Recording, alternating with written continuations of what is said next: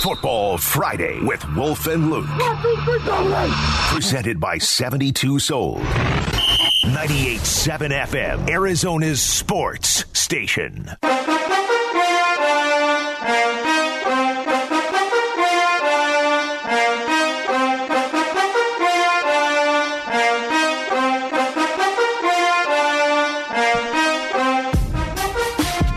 It is a Football Friday here on the Wolf and Luke Show, and we are fortunate enough to have us joining us right now. Chad Brown played for the Steelers, the Seahawks, the Patriots. He's the host of the Chad and Nate Show on 104.3 The Fan in Denver, and already during the break, Chad and Wolf are bonding over Bill Belichick stories. So maybe I should just let you guys go right there. Well, first of all, when you go through the process of being coached by Bill Belichick, it leaves a mark on your soul, does it not, Chad? It's an amazing experience. If you are a pure football person, to walk away from that experience and not know more about football, not be wowed by the teacher/coach that Bill Belichick really is, and all the nuances and details that he's able to communicate to his players.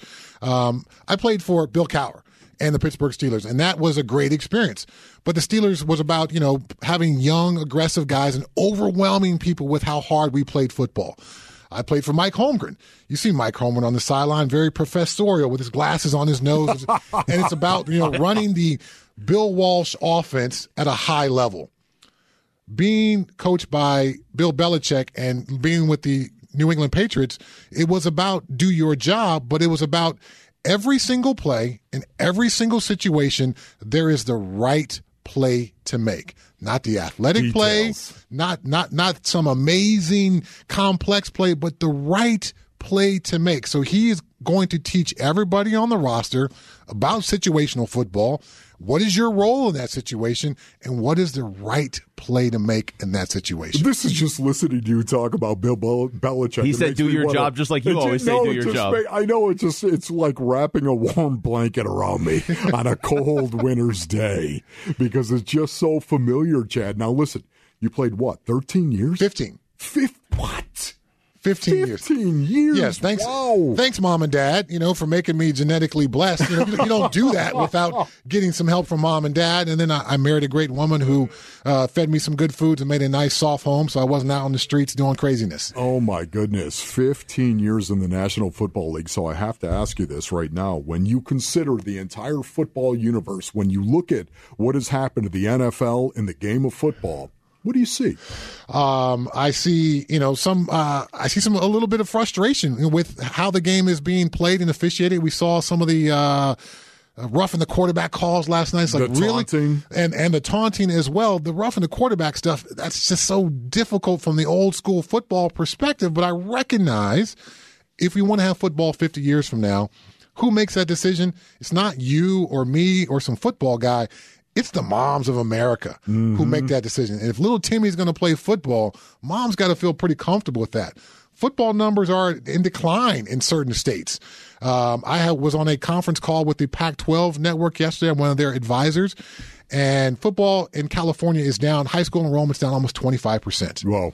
And, California's there's a lot of talent that comes out of the state of California. So that's a significant number in a state that provides a lot of talent to Pac-12 schools and ultimately to the NFL.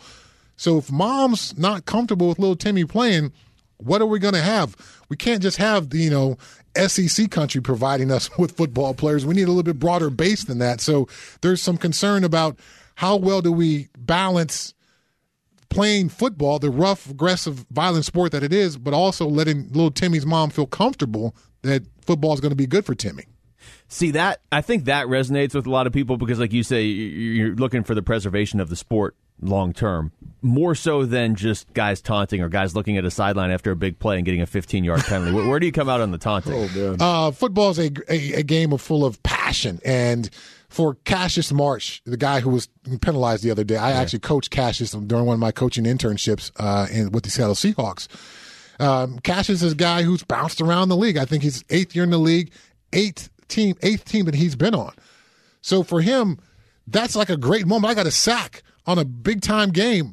So to release the emotion and do his little spin kick thing, that was awesome. unfortunately, the league, took issue with him posturing towards the sideline. And I've seen some players come out and say, well, what is going to be called? You can't just say, taunting is bad for football and we don't want to engender ill will between teams. You've got to give some specifics. Now they have officially added posturing to the taunting rule because players have been asking, where does this line lie? Where do I have to direct my passion someplace? I can't direct it toward the opposing sideline. I can't direct it directly in the face of another player. Where do I focus my passion after making this great, in some cases, this great play didn't just happen on Sunday. The origins of this started back in March when I started working on my game, and now all that work has come to fruition. I made this tremendous play. I jump up and I want to celebrate. Oh, crap, I can't turn to that sideline. I got to go to my sideline. I got to make sure there's not an opposing player in my view when I do this. The NFL, I think I understand what they're trying to do, but in some cases, I think they've gone a little bit overboard, particularly with this taunting rule. Okay, so, Chad, I got to ask you this right here. There are so many things I want to talk to you about, but, man, so little time. I'll start right here. Who's the best team in the NFL? Ooh, man. I think some folks would have said the Cowboys until the Broncos blew them off the field. I think some folks may have said, Green Bay, but obviously if Aaron Rodgers, is unable to play, they're not the best team in the NFL. But for the Cardinals to go out and get a win with a backup quarterback, maybe at this point they are.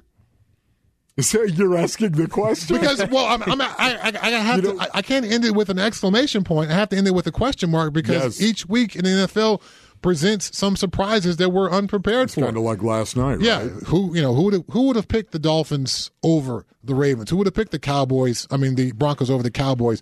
So each week in the NFL, we're always surprised that we think we know, but sometimes we just don't know. And it's obviously a week-to-week league, and it's hard to maintain that razor's edge of sharpness. I'm sorry, who did Cardinals lose to a couple weeks ago? Green Bay. The Packers, yes. Yes, okay. So, I saw them play against Houston, and I saw enough issues. I thought, okay, if you guys don't clean up these issues that I saw against Houston, I called that game for Compass Media, the Packers are going to beat you. And that's exactly what happened. Yeah. Once again, I think it's really, really difficult when I watch Arizona Cardinals because I've watched every game. I'm their analyst, so I watch it. I watch the tape. And I'm having a hard time finding a weakness on this team. I really am. And especially maybe the rush defense. You could point to that and say that's been problematic from time to time right now. But their team overall, if you look at the numbers, man, the tape backs it up to me.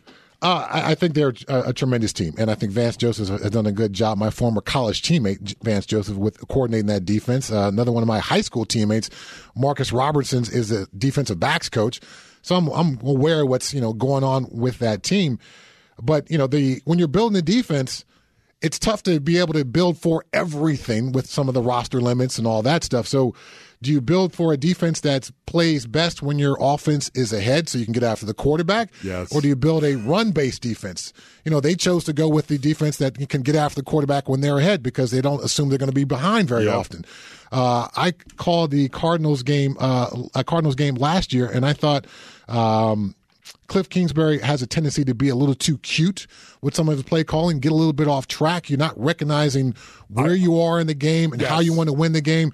I know you worked on this play for a couple of weeks and it's still on your play sheet. You haven't called it.